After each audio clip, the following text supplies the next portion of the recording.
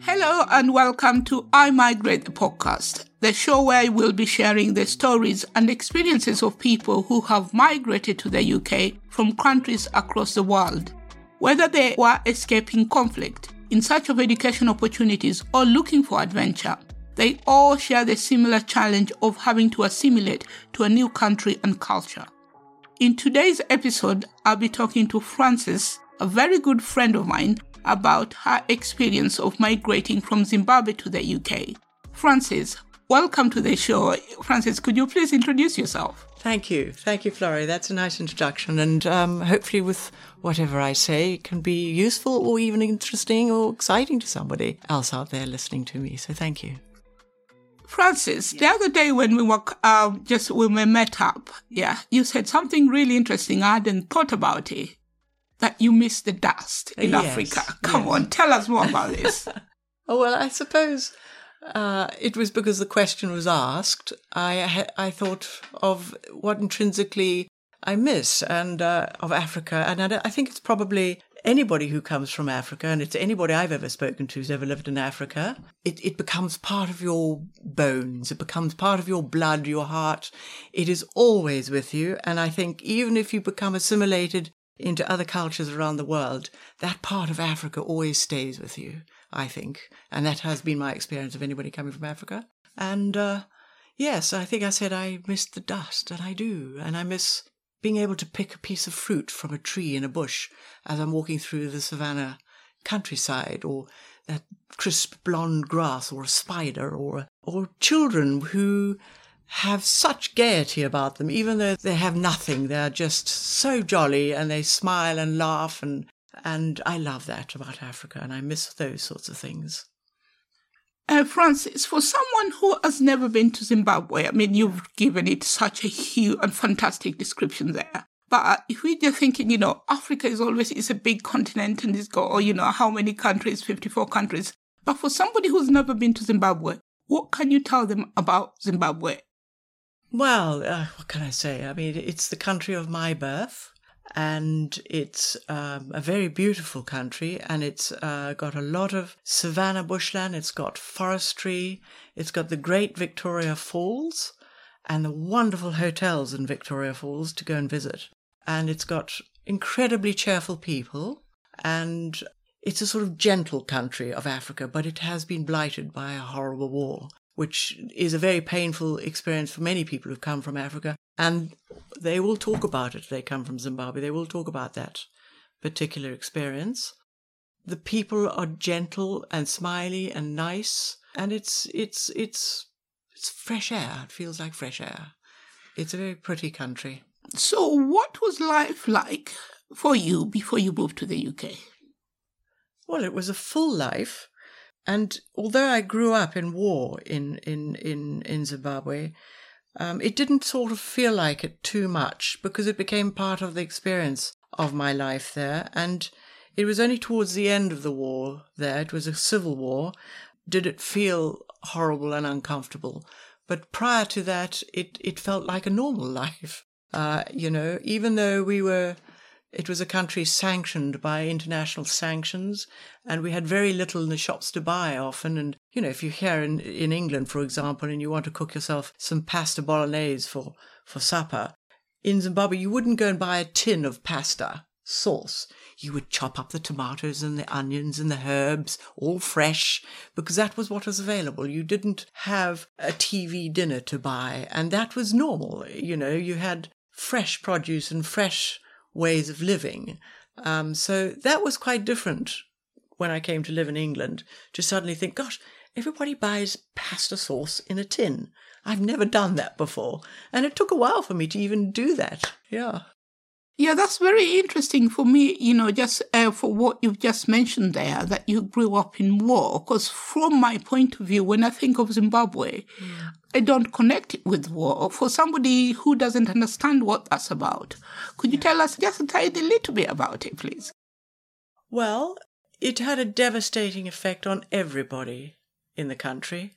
it was portrayed, the narrative that was adopted was to make it into a racist war, which was a horrible thing to have done, because it wasn't integral to the people that I know, the experience I have of people of that country, that it was anything based on racism, but it became the narrative upon which the war predicated itself upon, and it wounded a lot of people. And I think it wounded me to think that that was the narrative which made sure that everybody was against each other in the country, because it isn't actually the integral aspect of people in that country, where we all really rather got on rather well with each other, in fact. I know that there was an issue about a lack of representation of black people in parliament and government. It was like that progress was a little bit slow in the coming. And essentially, when I think about that war, I think it was a war between international companies and countries within that small little country that played itself out in that little country, and we all just became pawns of that game. And in the end, it wounded people in ways that I just think is unjustified. That's really interesting, Francis. So what caused you to make the decision to move to the UK? What was behind this? Well, it wasn't a decision of mine to move particularly. Although I'd been to England on several occasions before, it wasn't like it was unusual for me when I came to live here to integrate, especially, except for there are a few things that I felt strange about, but it wasn't like it was the first time I'd ever come to England. But I married an Englishman in Africa, and his life there was, he was a development worker, and he'd worked in many countries in Africa on development projects right from Ethiopia all the way down to southern Africa and beyond, Angola, Mozambique, Kenya, Sudan. He lived in Sudan for 5 years. He lived in Ethiopia for 5 years. He ran a leper colony in Ethiopia for 5 years. And he came to live in Zimbabwe to do development work for various European governments on village development work. We met and we travelled around Africa, and we went to various countries on his particular jobs and lived like Lesotho and so forth. And anyway, he got to a stage where he decided he wanted to come back to England. His father was rather ill here, and he wanted to spend a bit of time with him, and we had a small daughter. And it was really because I came with him back to his country, England, as his wife. It wasn't essentially a decision of mine to come and live in England. That's how I ended up here.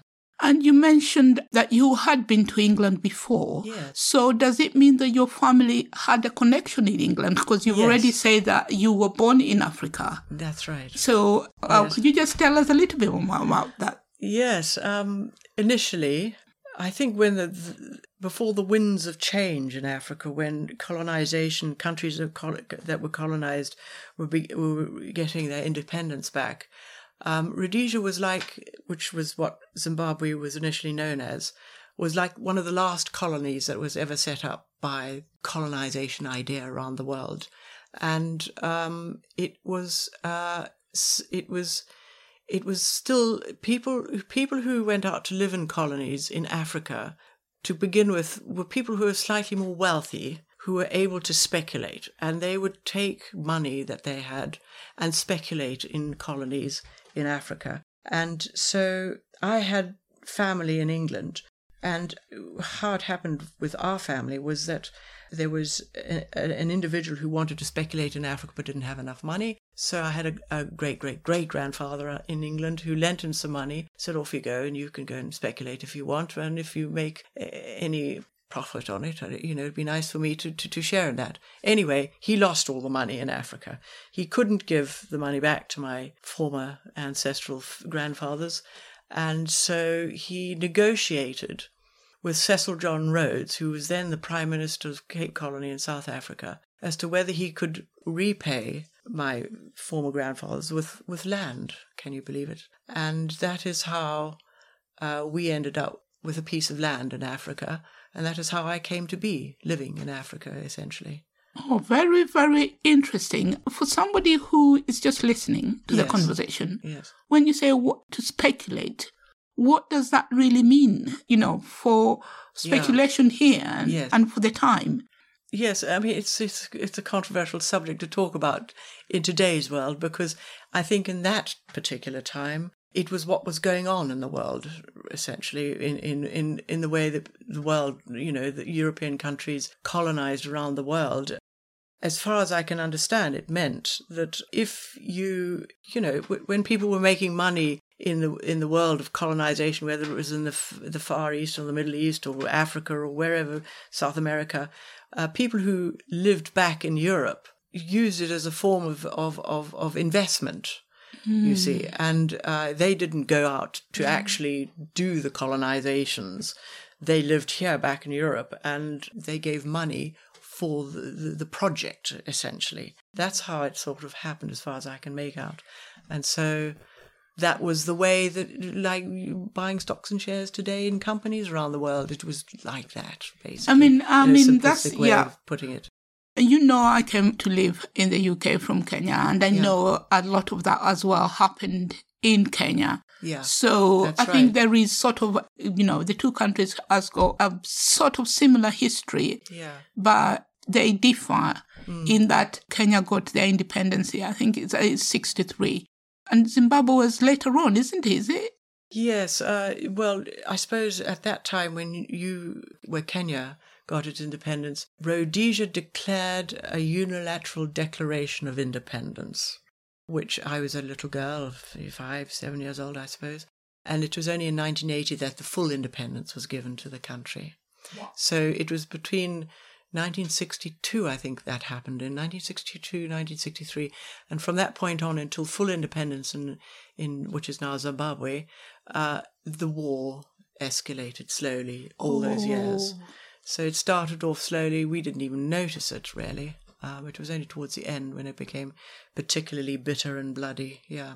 Oh, okay. Yeah, so that makes it interesting for us being such good friends, because we come from different aspects of colonization, and I love our friendship because of that, because we can be friends regardless. And yet that is in England. I don't know what it would be like when we went back. I think we'd still be friends. I think we'll still be friends, to be honest. I don't think it makes any difference. Can you tell me about your final days in your home country?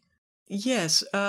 Well, as we were flying out of Zimbabwe to come to England, I had my little girl with me and Peter, and we were at the airport, and it was ironic, really, when I think back on it, because it was as if Africa was saying, I'm not going to let you go, because what happened at the airport was this unbelievable rain thunderstorm cracked over the airport at the time that we were to fly out, and the British Airways aircraft was right at the end of the tarmac. The vehicles had broken down, so we were walking to get onto the British Airways aeroplane to fly to England. And this thunder, African thunderstorms are fantastical, but this one was incredible. It was like a tornado. And as it broke, everybody was running to get onto the British Airways aircraft, and a small little group of us got stuck in the airport building, and it was me, and I saw my little daughter and my husband then running to get onto the British Airways aircraft, and he was British, and I was the little African, and I got stuck in the aircraft building, and we had to wait, and the aircraft couldn't take off, and the storm raged for a solid hour, and the aircraft couldn't take off. And only when it abated a little bit were we able to get onto the aircraft and fly off out of Africa. And that flight out, and it was only when I landed in England did I realize, when I watched the news the next day, that the first indigenous white-born Zimbabwean farmers were murdered. And from then on for the next couple of years, indigenous white-born African farmers in Zimbabwe were being murdered and butchered and chased off their farms and displaced and had to flee and become displaced in their own country. Oh, that's very sad, and for a poignant moment in your life. He's leaving, but as well the history bit, that came behind which you. Was tremendously dramatic. That must have been. So you've just brought one issue there that, if somebody is listening to you. Yes. Yeah, because you just mentioned any white-born farmers at the time were murdered. But if somebody is listening to you, because this is something we laugh about all the time, I've never known anybody as African as you are. Oh, goodness, thank you. I take that as a compliment. Thank you. So, yet I speak with a very English voice. It's exactly. Yeah, I know. That's how been does said that before. work? I know, isn't it? I know. How does that work? I'm not sure, really. It's just the way that I grew up in Africa. And when I was in Africa, it was often mentioned. And I became very shy as a little girl because that was told to me a lot, that I sound very English. Yet then when I'm now in England, people say, oh, but you've got a little twang to your voice. Where do you come from? And they always liken me to coming from somewhere like Australia or New Zealand or somewhere, but it's Africa, yeah. And that's something we laugh about all the time. And I remember, one of the first time when I met you, and you said this to me, you say, when you come here, yes, you look like everyone else, but then the sense of belonging is not there. Whereas when you know my work within Lives of Color, and as I've said, one of the things that we laugh about all the time is like, to be honest, Francis, you are African, what you never chose to be. I know the topic is sort of controversial, but I understand the pain of losing the place that you were born. And for me, your identity, whenever I speak to you, I've always seen you as an African, because that's where you were born, and that's where what other country would then, you didn't choose to be born there, were you? That's right. It wasn't your choice. Yeah, yes. But I always thought I was African too, frankly. But yes, but I'm hoping that as time goes by and in Africa, that this idea of race it becomes mellowed, because there is such creativity in Africa, and I love that about Africa. And there's such opportunity and diversity and all of that energy is there. And if it's continually polarized on the subject of race, I think it prevents people from tapping into the creative spirit of Africa and everything that is there in Africa. That there's so much opportunity if we can get past all of that. But the wars have been fought. Well, specifically in my country, the narrative was used. That narrative was used to harm a lot of people in that country, which was very unfortunate history. So were there any significant difficulties when it came to moving into the UK? No, I think I've been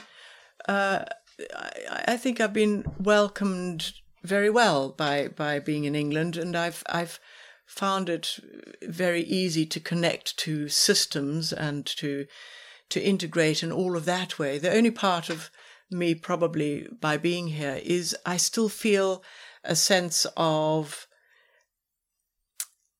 I don't know. It's difficult for me to put finger on it. Really, it's just like, even though I speak with a very English voice and I look English and everything, I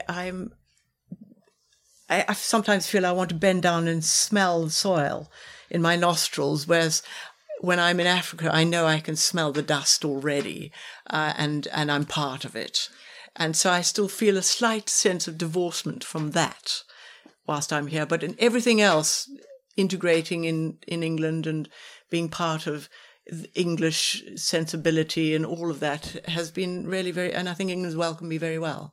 But I did, when I first came here, deliberately not go and get myself a British passport, and clung to my own Zimbabwean passport for 15 years before I decided to make that decision in order to continue to cling to my African heritage, really. And I still do keep my Zimbabwean passport. I mean, you talking about the dust, one of the things that just spring to mind for me is that when I came to live here, and then I didn't have to polish my shoes as much. Yeah. And I just thought, wow, I can buy a pair of shoes, wear it for a whole year I didn't even know where you could buy, the polish creams. In Africa, you have to do that every single day. That's right, because yes, that's right, yes. And I think it took me a while I suppose it did take me a while to have to think, I've got to put a coat on and a jersey on and a scarf on before I go out. Because in Africa, you just put on your T-shirt and your, sandals, and you're okay for the rest of the day. You don't have to pull on or take off clothes as you walk layering. Yeah. That's the art of layering. You have to learn the art of layering. Yes. Can you tell me how you were feeling the first moments after you landed in the UK? The way that I was feeling, well, a bit mind blasted, really, I think. I didn't know how I was going to earn my next penny. I worried about how I was going to, buy clothes and feed my child, because I knew not after a short while, my then husband would be off again on a contract somewhere around the world, and I'd be on my own with my daughter. So it was all a little bit scary. That's how I think I felt. But I didn't feel threatened. I felt it was safe. Yeah. Oh, that's brilliant, because I remember landing here as I was speaking to somebody. It's like, I lost my luggage. So that was first devastating thing that happened. Yeah. Not me losing it, is the airline lost it. Yes. So I spent a whole week or something trying to, and it was in January, so it was freezing. So it's one of those things I remember, and I can never forget those points. It must have made you feel like you wanted to get onto the next plane back. I know, to go back, exactly. But what were the stark difference between the UK and and Zimbabwe that you first noticed when you landed? The light. The light and the blue skies of Africa. It wasn't there outside when I walked outside the airport building. And it was grey and a bit damp, and I felt I'd lost the light. Oh. Yes, that was the feeling I had. Oh. But, then spring came along, and it's something quite the most beautiful thing in the world is an English spring day, to be honest with you, when it's sunny. So, it compensated later on. I know. We've talked about, the spring, the times that we've spent, outside and, different places. Yeah. But can you tell me about, did you move to a community when you came to England? Or how was that? Because you just mentioned that, you moved with your daughter and your husband. So was there any community around you that you felt like, okay, you know how big community is in Africa. Yes. So just thought, how did that go for you? No, I didn't know anybody in the town that I live in. I came not knowing anybody, but I had already managed to find a school for my daughter to join before I came here. Oh, being very efficient mother. And anyway, so when I took her to school, I then talked to other women, and then I began to grow a little community of friends. And it's from the school and my daughter going to school that I began to create a community here and network and get in touch and find friends and learn my way around the place. Yeah, it was a school, really. Were there any cultural differences and misunderstandings that occurred in those first few years? You know, when you're in Africa and then you come to a new country. Yeah. Were there any cultural differences and misunderstandings that occurred in those first few years that you did something and you think, oh, what's that all about? I think culturally, isn't it odd, really? But yes, I remember one day my daughter, she brought home some friends, and I cooked up a traditional meal from Africa, which was in Zimbabwe. The meal is the porridge-like food that you eat, which people stir up, which is a meal porridge, is a mealie meal porridge, and it's called sadza. And I made this delicious relish, and all the girls sat down around the table, and we started to eat. And my daughter, she started to eat, and I started to eat, and we ate with our hands. And that was quite strange, because all the little girls had never eaten food with their hands before. That was something that was quite starkly different, yes. So did the other little girls join in eating with their hands? No, did they ask for cutlery? No, we had to help, show them and help them. And it was a great jolly occasion, because no one had ate with their hands before. So it was interesting, yeah.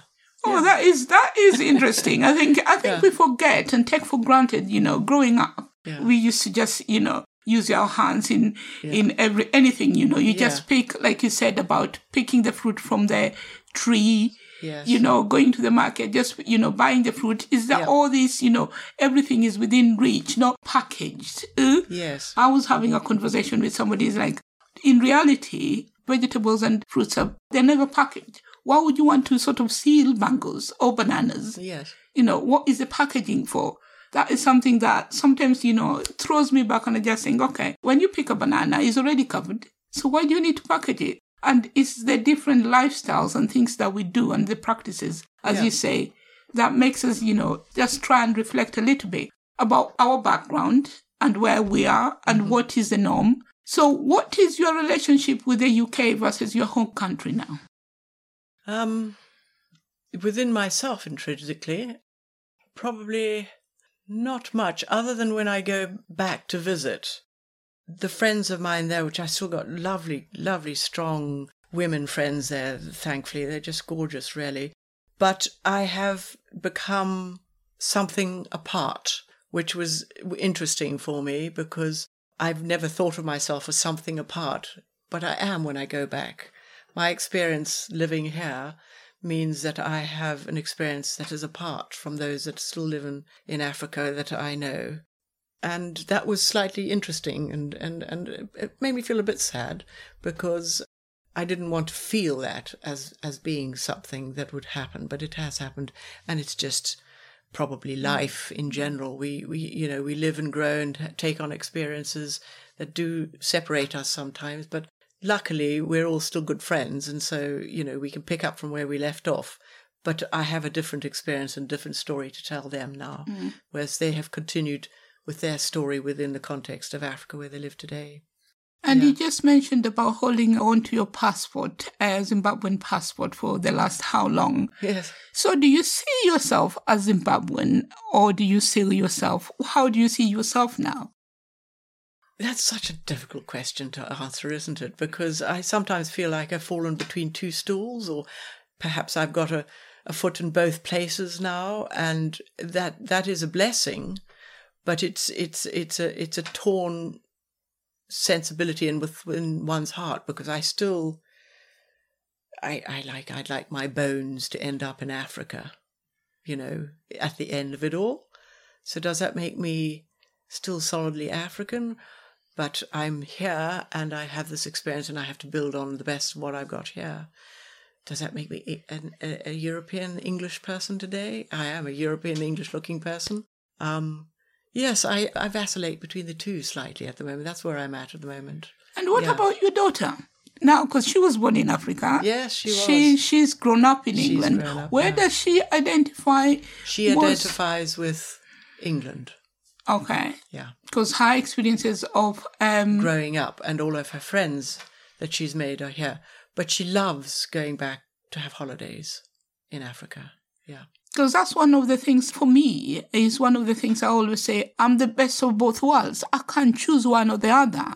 I can never say that I'm not Kenyan because I was born in Kenya first. Yeah. That's where I grew up. Mm-hmm. But on the other hand, my life here, I've lived here longer than I've lived in Kenya. So I'm still as British I can be. So I'm a product of both worlds. I can't choose one or the other. That's it. So what happens in the future is something, we have to live the best life we can live in the places we have.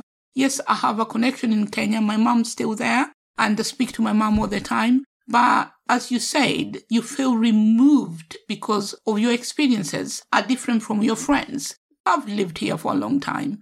Other than family, I cannot say I have friends out there. And that is quite interesting, you talking about your friends. Yeah. I personally just see my friends as mainly in the UK and family in Kenya. And it's a tough one. It messes up with your head sometimes, doesn't it? Yes, yeah, it does. I think if I sometimes I'm in a quiet place and I'm feeling a little bit sort of trying to lament these things slightly to myself, and then I sort of beat myself up because I say, Look, around the world today, when you relate your own experience of being displaced or removed or gone somewhere else, in fact, around the world today, there's so many people who have found themselves in different realities because of whatever has taken place, like with how you introduced this podcast, which is about whatever experience it is that one has, whether you've left because of different experiences. There are so many people that are doing it. The migration, around the world today is huge. So everybody is having this experience. A lot of people, well, not everybody, lots of people are having this experience. So it's not unique, I feel. No, totally agree. Yeah, so are you happy with your decision to have moved? Yes, and any feelings that I have that I may regret having left is receding into the background, because I'm being able to place that experience as being an experience rather than it being a sense of loss. And I'm grateful for that, because we've got to become universal spirits in the world today, haven't we? And take advantage of everything that we have given to us. And yeah, I think that's what. Yeah. And what message would you give to your younger self? To my younger self? Yeah. Looking back from that past day, what message would you give to your younger self? To never regret anything. Yeah. Fab. That's about it, really. Oh, fab. Yeah. So do you plan to make the UK your home forever? Oh, no, I want my bones to be in Africa when I die. Why? So they stay nice and warm.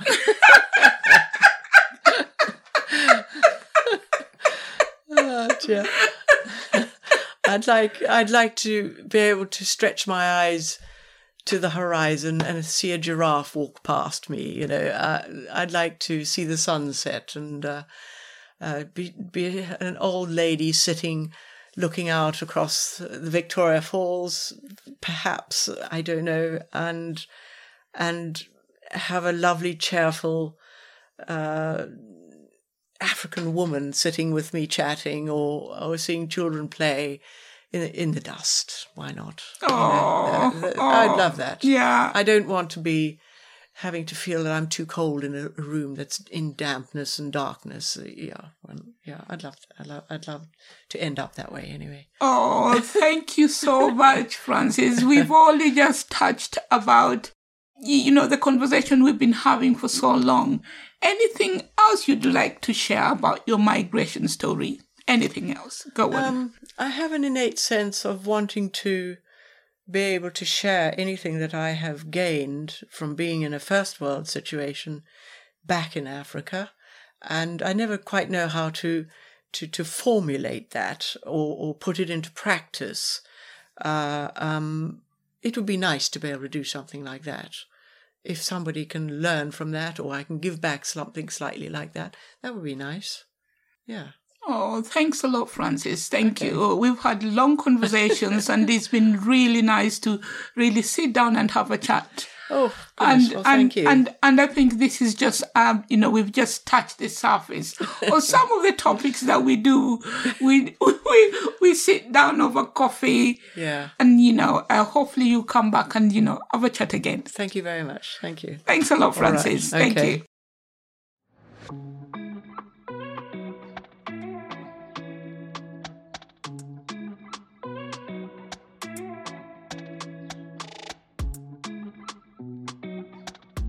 Thank you for listening to I Migrate the podcast. If you're enjoying the show, please share with a friend or subscribe. And if you're listening on Apple Podcasts, you can even write a review. Thanks, and we'll see you next episode. I Migrate the podcast is hosted by Florence Nusamo. It is produced by Tyra at Foss Creative Studio and is brought to you by Lives of Colour.